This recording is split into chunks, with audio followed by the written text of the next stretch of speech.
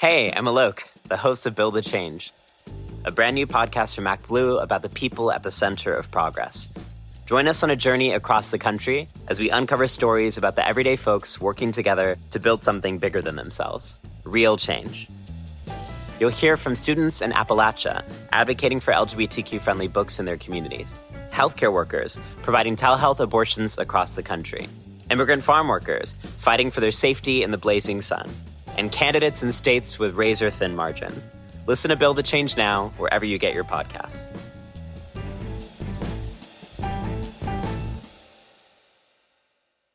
Hey, it's Ryan Reynolds, and I'm here with Keith, co-star of my upcoming film, If, only in theaters May 17th. Do you want to tell people the big news?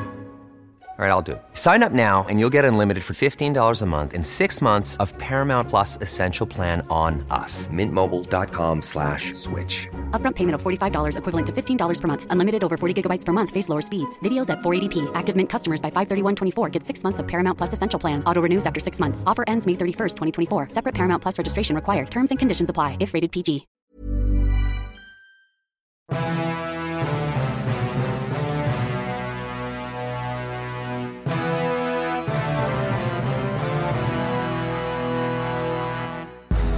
Welcome to Democracy-ish. I'm Danielle Moody-Mills. I'm Touré, and I think dropping bombs on hurricanes is a great idea. What could possibly go wrong?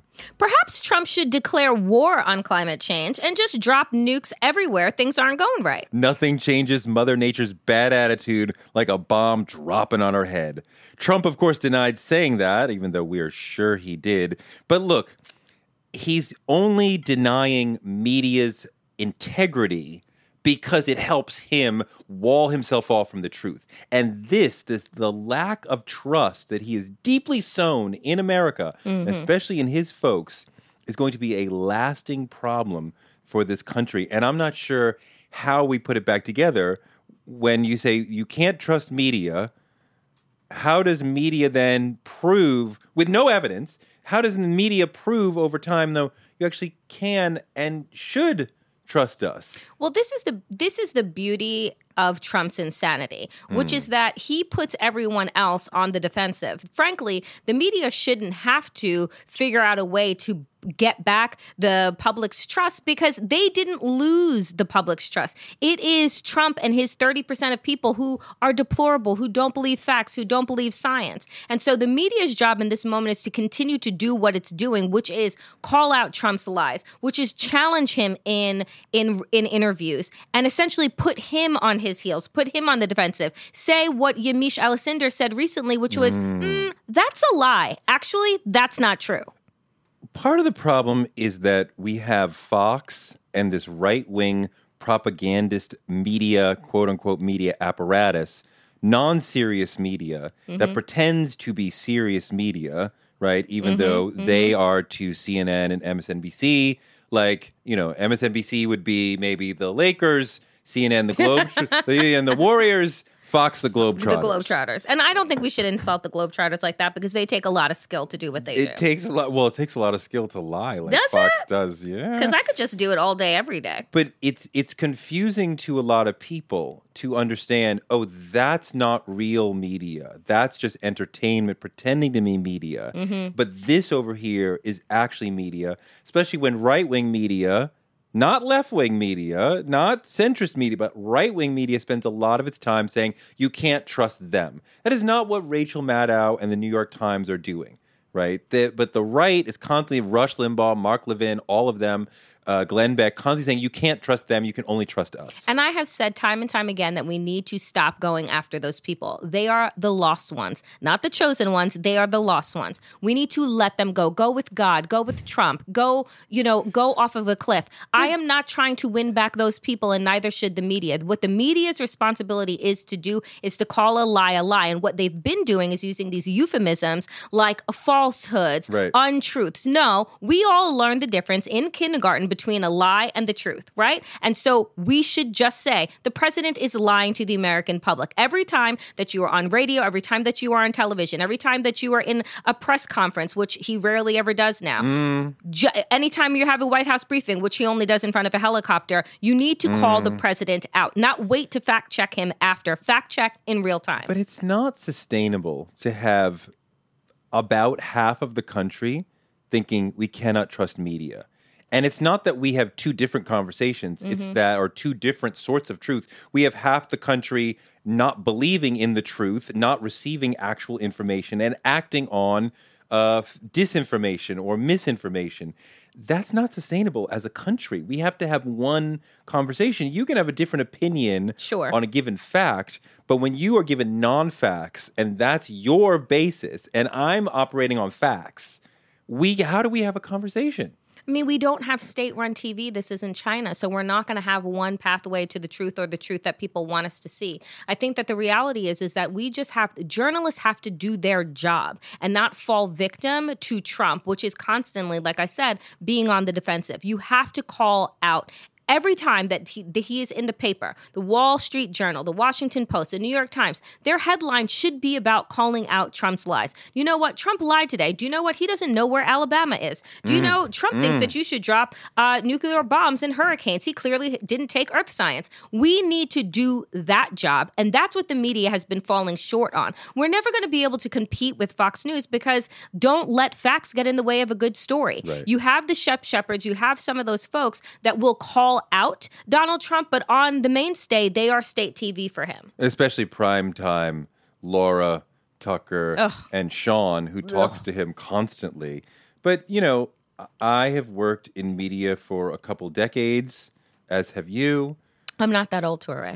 That was just rude. It wasn't meant to I've be been rude. an intern. It wasn't meant to be I've been an intern. You've been around for however long you've been around. You're experienced. You're a veteran. But I mean, you know, I have worked in a lot of different media organizations, and I have found generally media people to be incredibly trustworthy. Yes, their integrity is everything to them. Getting it right, being truthful, and more than truthful, being honest is incredibly important to the basic exchange of information that we call doing media.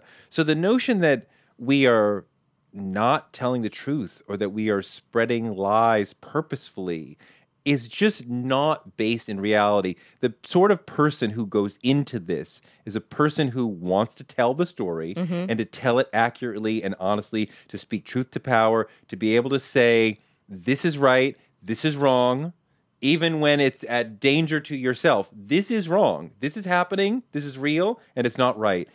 And to denigrate an entire profession of hardworking, trustworthy people is hurtful to me, and to be part of that group is very hurtful, and it's not right. And you know, he attacks media without evidence. So it's just anybody can say But you don't need any. Sucks. He doesn't need any evidence. He doesn't need any truths. He just needs to scream fire in the middle of a movie theater. That's what Trump does. And when we don't call it out, when we continue to follow around with the Trump show, that's when we get into problems. Journalists, they do an act of service to tell people the truth, to go into difficult places, to uncover the truth about certain situations that are dangerous to them.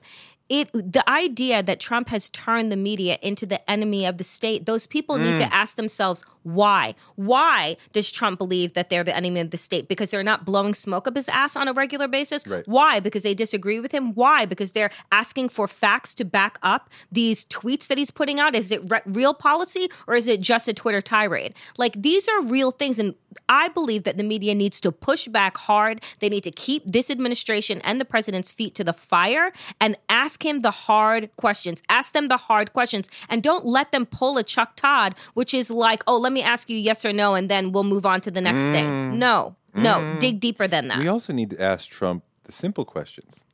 Not just the hard questions, but the simple questions. Like, where's Alabama?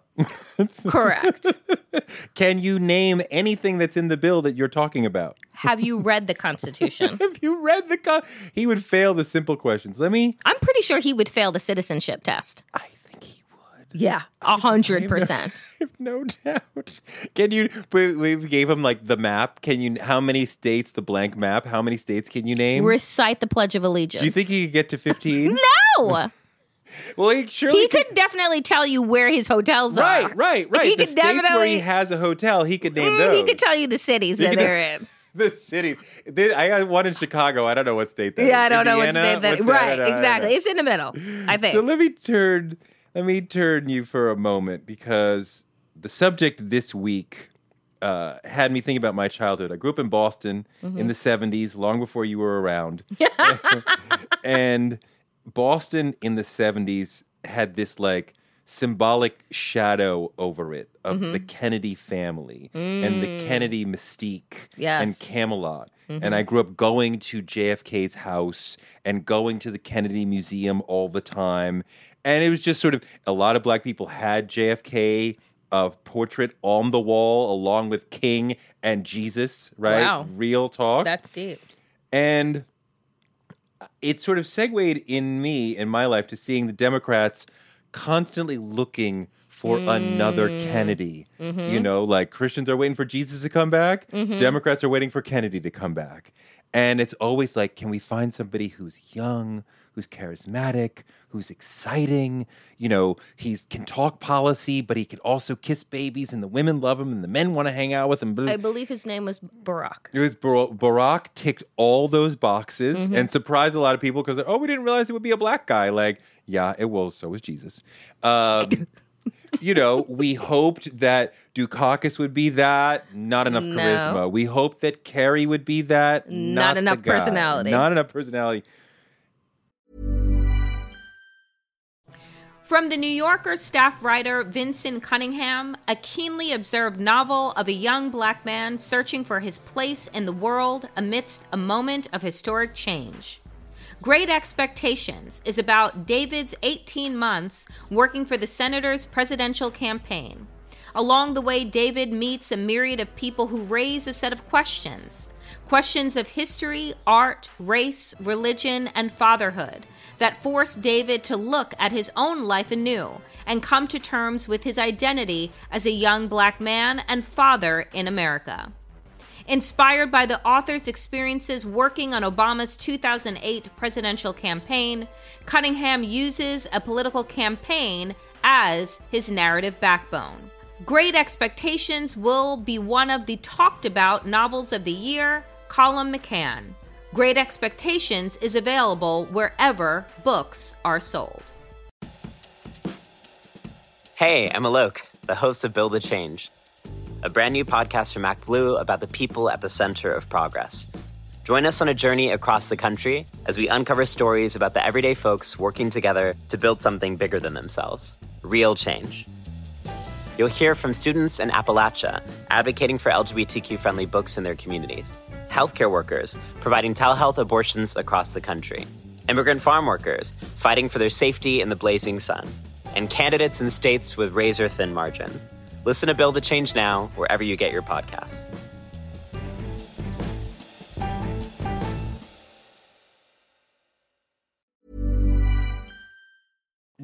The most Kennedy-esque person in this group could be Beto. Ooh. Could be Beto O'Rourke. Is it the hair? In terms of the youth, the charisma, the seeming passion for politics. He doesn't seem like a politician who's going to tell you what the polls told him to tell you, but who's saying things he really believes and really seems to care about the people. That seems to me to be the sort of undercurrent of his campaign.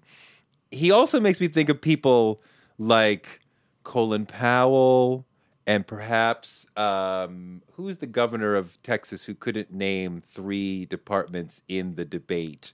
The one with the glasses who looked, he had the chiseled chin, the jaw. Oh no! And then he couldn't name. I want to shut down 3 departments: agriculture and education and And couldn't think of the other one he wanted to shut down. God, I can't think of who that is. The name will come. But these are people who were gigantic names before they got in the race. Right. And the moment they got in the race, their number fizzled and showed, in reality, there's a lot of media attention and excitement around these sort of people, Beto included. But is there real excitement for him on the ground? I'm not seeing it. I think that as of late, Beto has turned a corner. Now, let's understand that he has had to reset his campaign, not once, not twice, but 3 times. Wow. After coming out in Vanity Fair, right? That was his big, ta-da, I'm running for president, that he did on the cover. Is that where you would have a candidate like that announce he's running? Sure, no. Cover Vanity Fair? Not that one. No. Vanity Fair, great. I don't Really? think that it says politics, president. No. I don't think that it says those things. And so he has had to reset his campaign quite a few times. I think that where Beto thrives is on the ground. I think that when people get to meet him, when he is in churches, when he is out town halls, when he is standing on top of coffee tables at a coffee shop, he provides that energy, that vigor that you're talking about, that nostalgia that we want of Barack Obama, of a JFK. He gets people going. And I think that as of late, especially around gun reform, which he is the strongest candidate on at this very moment because of the mass shooting that took place in El Paso. And the fact is that Beto has been exasperated by congressional inaction. He's been exasperated by the fact that here we are, and we had 2 mass shootings within 14 hours of each other, and we have done nothing. Mitch McConnell said, no, we're going to stay on recess until after Labor Day. That's what we're doing. Nothing to see here, folks. Don't worry about it. I think that his F-bombs, his bullshits, all of the things that he has been saying, that's real Beto. Beto has stopped performing the presidency, and he's actually just raw himself. This is where I think so many politicians, including Hillary Clinton, including Mitt Romney, all went wrong. Right? You couldn't go past the veneer. You couldn't get to them. Beto has stopped performing, and he actually is just acting. That's really he powerful. is just himself, and I think that is what is so endearing. Now, if his other policies looked like his gun reform policy, then I think that he would see higher numbers in the polls right now. But he's not there on that level. But I think the charisma, and I think with him charged up about the fact that we have just allowed this to be the norm in America. Gun violence is just the norm. If it's a weekend, if it's a weekday, if it's an elementary school, if it's a Walmart, wherever it is, it's just, you're taking your life into your own hands. Only 20 people got killed. What's the big deal? What's the big deal? That's what Mitch McConnell says when he's over cocktails with the NRA. That's not the worst one we've had this month. Exactly. Silly girl. One thing you may not expect about me, I hate Ted Cruz. Oh, really? You don't have his picture on your wall next to Jesus? Like so many Americans and so many Texans, I hate Ted Cruz. And so I was paying attention to the Beto-Ted Cruz race, and I watched one of the debates, and I was struck by the amount of times that Beto would talk about racial issues and how he would drive everything to racial issues. Yeah. And they asked him about a DUI that he got caught for years ago. And somehow within 45 seconds, he turned it from talking about what he did and what happened to him to white privilege and how a black person in the same situation would have a much rougher situation, a much rougher time of it. And I was like, how did we get to talking about black people and race? And not that you're wrong. No, he did that smart pivot. He's like, don't talk about my DUI. You know what could have been worse? A black DUI. A black DUI, and I wouldn't be here right now. So we can all... If I was black, I'd be under the jail. Yeah. No, I mean, he is as focused, if not more, on black and brown issues than anybody else. Yes. And he fully understands that black and brown people are the core of the Democratic Party, and pulling them in is the only chance that he has. And he's good for talking about Black issues all the time. He is. And when I really started to take notice of Beto, and this was during, I believe, his Senate race, when he went into the Black church, one of the Black churches in Texas, and he was talking about violence. And he was talking about the fact that too many unarmed Black men, women, and children are dying at the hands of police. And like, why aren't we having that conversation? And until we get to the core of that, until we start talking about white supremacy and how it trickles in to all facets of our life, we're never going to make any progress. I watched that. I think I watched that on loop at least 3 or 4 times, and I said, he's going to run for president, because this is a conversation that a white person needs to be having, because we Black people have been talking about this until we're blue in the face and the needle is only moving, but, you know, a half a inch, you know, every 10 years. And so I feel his passion, I feel his energy, and I also feel his perspective. The thing that I'm loose on, though, is Beto's actual hardcore policies. Now I see him saying that gun reform, that's my issue. Like, until we get to the core of why we love our guns more than we love our children, until we get to the core about why the Constitution is important, but it's only the Second Amendment that matters, this is his issue to rise on. Yeah. And I think that that's incredibly important, but there are so many other issues that are really important in America right at this very moment, and I'm kind of shaky on where he is in comparison to the other candidates. Well, you know, immigration was a central issue for Trump, and he made it much more than a policy issue. He painted it as this apocalyptic issue that defines the future of our country. And in a lot of ways, and for a lot of voters, it actually does. And are we going to continue to have a white America that serves and works for white people? Or are we going to have a Black and brown and colorful America with taco trucks on every corner? And if it were to happen that you had a Trump-Beto general election, immigration would be the central issue. Yes, it would. And they would be on the most possible opposite poles of that issue. But they're arguing about the very future of America. And are we going to include the world, oppressed people, brown people, fully in our future? Or are we going to repress them, keep as many of them out, push them away, and rise up the white supremacy and the white privilege? And it's almost like, you know, what a novelist would choose to do, right? The most anti-immigration president possible comes up against the most pro-immigration, who actually lives at near the border, speaks Spanish fluently and all the time, all the time. And, you know, but also it makes me think about, how come Beto gets to run when he lost? And Stacey Abrams is on the sidelines talking about what she's going to do in the future? You know what? That was a choice. We have to understand that this was a choice that Stacey Abrams has made. But this also goes back to the media, though. In terms of who the media was pumping up to get in the race, right? Beto was one of them.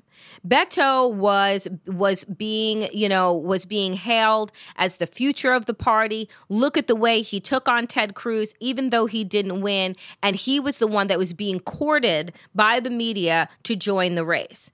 My problem with that is that neither Andrew Gillum or Stacey Abrams were being courted by the media on a regular basis to join. Well, you know, to be fair, neither of them were in a rock band when they were younger. Okay? Totally. Neither of them were skateboarders when they were younger. Got it. I think that to your earlier point, it is also the media's fascination and desire around a JFK-ish type of person, which only looks one type of way. As a white, cisgender, straight man. Come on. Right? So when we talk about the future, there is also this nostalgia framing that the media does and who they think the mantle is going to go to, the person that is most like the most beloved politician that there was for the Democrats, and that was JFK. Who is, we have this conversation around Pete Buttigieg and him being the most Obama-like because he's very academic and very cerebral in the conversations that he has. So I think it's interesting that when we look at the framing of who can be that next JFK, that next person, that it's never looked at as a person of color. No, it's not. And, when I was talking about who is the next JFK figure, I was driving toward setting up this Beto conversation, but I'm also thinking, why not Elizabeth Warren? Mm-hmm. Why can't she be JFK? I mean, like, critical to the analogy is youth. But I don't look at Elizabeth Warren as an old person any more than I look at Bernie as an old person. And they have old numbers. They are AARP members. Correct. But there's a youthful vigor and energy to them and to their ideas that's not clinging to the past. That's not trying to make America be the 50s again, but it's trying to move forward. And that, to me, is youthful and exciting, ideologically youthful and exciting. And I think that that's right. I don't think that the JFK model is really about age. I think that it's about passion, and I think that it is about vigor and the desire to really be bold in the vision that you have to move this country forward. And in that sense, there are a couple of candidates that are in this race that are JFK-esque in terms of the mantle that they carry, in terms of the passion and the following that they have received over the past several months since they've announced. Kamala is one of them. Cory Booker. Cory Booker is a great orator. Fantastic. Every time he speaks, I am energized. And I smile. But they don't catch fire in the same way. No. And I think that is a part of the way that the media has characterized them, part of the amount of time that they have been given, right? In terms of how they came out. And look, the thing that I like about Beto, the thing that I like about him is that he actually does, on a daily basis, because he frames everything around race, recognize his privilege. Recognize his privilege, and I like that in white people. And I appreciate it. I wish all white people did that. Recognize his privilege in these varied moments, and in the same vein, because I have been talking about this a lot, him dropping his F-bombs and cursing on cable news networks. Could Kamala Harris do that? No. Could Elizabeth Warren do that? No. No, they couldn't. No. Could Cory Booker do that? He has dropped, He might be able to pull it off. Right. He has pulled it off. He pulled it off on the debate stage. Yeah. Men can do that. Yeah. And I think that in Beto recognizing his white privilege, he also needs to recognize his male privilege in saying that when I am in a position to say that I have had enough. That, like, stop asking me questions that you know the fucking answer to, which is what he said to a reporter. But Elizabeth Warren and Kamala Harris, Amy Klobuchar, they could not do that. Amy's still in it? Amy is still in the race, Torre. And she will be on the stage next week. All of us came away from 2016 with a clear understanding of how media shapes the race, not just covers it, but creates the race. We all saw Trump as being overcovered. That helped knock out all other candidates, suck up all the oxygen. The more media attention you get, positive or negative, it says to voters, you are an important candidate. I should pay attention. I should pay attention to you. And Trump getting too much attention helped fuel his campaign. We weren't just covering it. We were helping him along. And that's a big reason why, one of the many reasons why he was elected. And as you're pointing out, media doing that yet again, giving Beto an overabundance of attention. Democratic voters have not responded in the same way as Republican voters did to Trump. But Trump had, it's an analogy of scale. Trump had way more attention. Name recognition.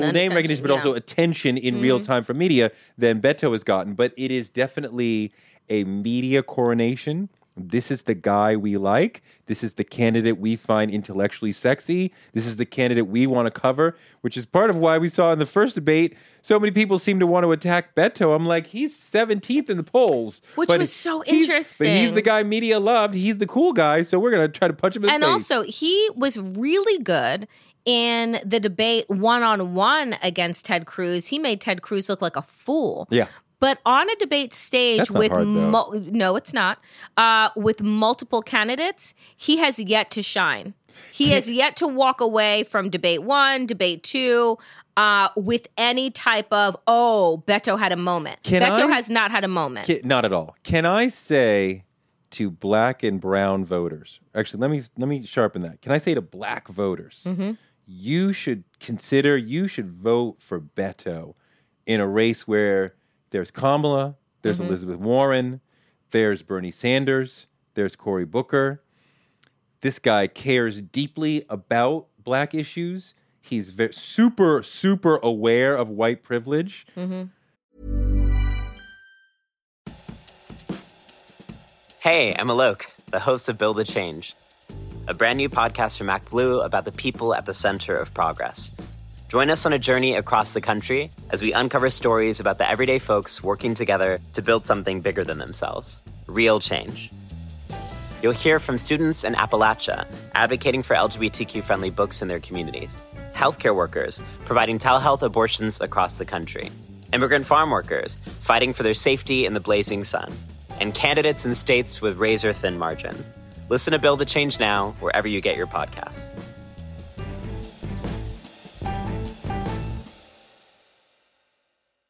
Planning for your next trip? Elevate your travel style with Quince. Quince has all the jet-setting essentials you'll want for your next getaway, like European linen, premium luggage options, buttery soft Italian leather bags, and so much more. And is all priced at 50 to 80% less than similar brands. Plus, Quince only works with factories that use safe and ethical manufacturing practices.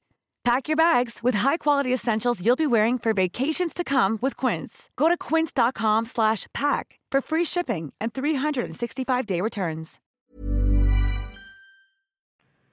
But I'm not ready to tell people you should consider this guy when you have these other fantastic options.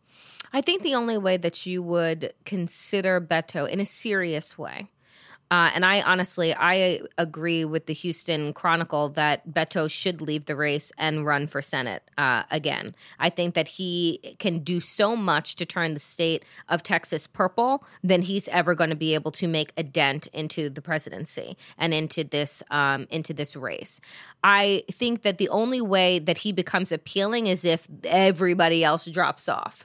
And then you start digging into him and you start really looking at his policies in a way to say, how will this line up for black folks? How will it line up for brown folks? But he has not, again, found a way to really shine in this large field. He doesn't shine on the debate stages, but he does shine in gaggles. Yes. Right? When there's 10 or 20 reporters when it's around just him. And it's just him. And I think I'm not ready for him to drop out of the race, even though I'm not ready to encourage people to vote for him. Because I feel like he does have the ability to shape the conversation in valuable ways. He's like, I want you in the conversation and the others having to respond to you and your ideas. And when you're saying, hey, media, stop asking dumb questions. Yeah. I think that's valuable for the entire conversation that media is having with all these candidates. I think that he's going to add, in the same way that Jay Inslee was trying to move the conversation about towards climate change, having bigger, more in-depth conversations around climate change. I think that Beto will do the same for gun reform, because that is clearly an immigration. That is clearly what he knows. He seems to do it and for where common sense. Yes. Right? Like like when Barack would talk about, this is the silly season, this is a really dumb thing to talk. Like Beto will be like, stop asking me dumb questions. Right. Like, please stop asking stupid questions. Let's and be like real. Let's get be to the core of the equally issue. intelligent in this moment. Rick Perry was the name I was looking dear. for, the Texas governor who I couldn't can't name. stand him. He couldn't name 3 departments. I couldn't name And I couldn't name 2 of him. his names. So there you go, Governor. Thanks for trying. Maybe Bernie next week? Maybe Bernie next week. Maybe Marianne? You're so resistant to doing Maybe Bernie. Yang? Yang Gang. My son would be so... My son is almost 12. He's all about Andrew Yang. Partly because he thinks that the universal basic income is a really valuable idea. I try to explain to Do him. you give him allowance or no? No, I don't give him allowance. That's why. Well, I try to explain to him, even if Yang were president for 8 years, you'll still never see it because you'll be in college by the time he gets out. But I think that's only like 30% of why he loves Andrew Yang. The other one is he loves saying Yang Gang. And he can't say it only 4 times. I saw a young black woman in an Andrew Yang shirt, Yang Gang. And I honestly wanted to tap her on the shoulder. I didn't, and I should from now on. When I see people in their campaign buttons that I'm just like, that doesn't seem to work. And I wanted to ask her, like, what is it? And obviously with Yang, it is universal basic income. Of course it is. He has no other ideas. But you know what I think would be interesting? What I would love is if all of these candidates were to come together like, you know, kind of like the superstar, kind of like the 1980s cartoon Voltron, where they all got to hammer Trump on their signature issues. And that way showcase to the American public just how hardcore Democrats are on gun reform, on immigration, on climate change, and just hammer him with policy. I think that would probably be the most perfect display of what it means to be a Democrat when we're starving for leadership right now. I wonder if that young woman thought Yang Gang's some new rap group. That is really ignorant. Are you saying that because it sounds like it could be a rap group? It's not a rap group. She didn't think it was a rap group. It could be. Yang Gang could be a name. What, of a like cool the rap Yin group. Yang Twins? Exactly. Or No, the Wu-Tang Torre. Clan. No. Yes. No, she wants her universal basic income. $1,000 a month. Everybody gets paid. I'm here for it. You get a car. You get a car. You get a car. I'll go line up for that check. I'm Torre. And I'm Danielle Moody Mills. Thank you for listening to Democracy Ish. We'll be back next week. With maybe Bernie.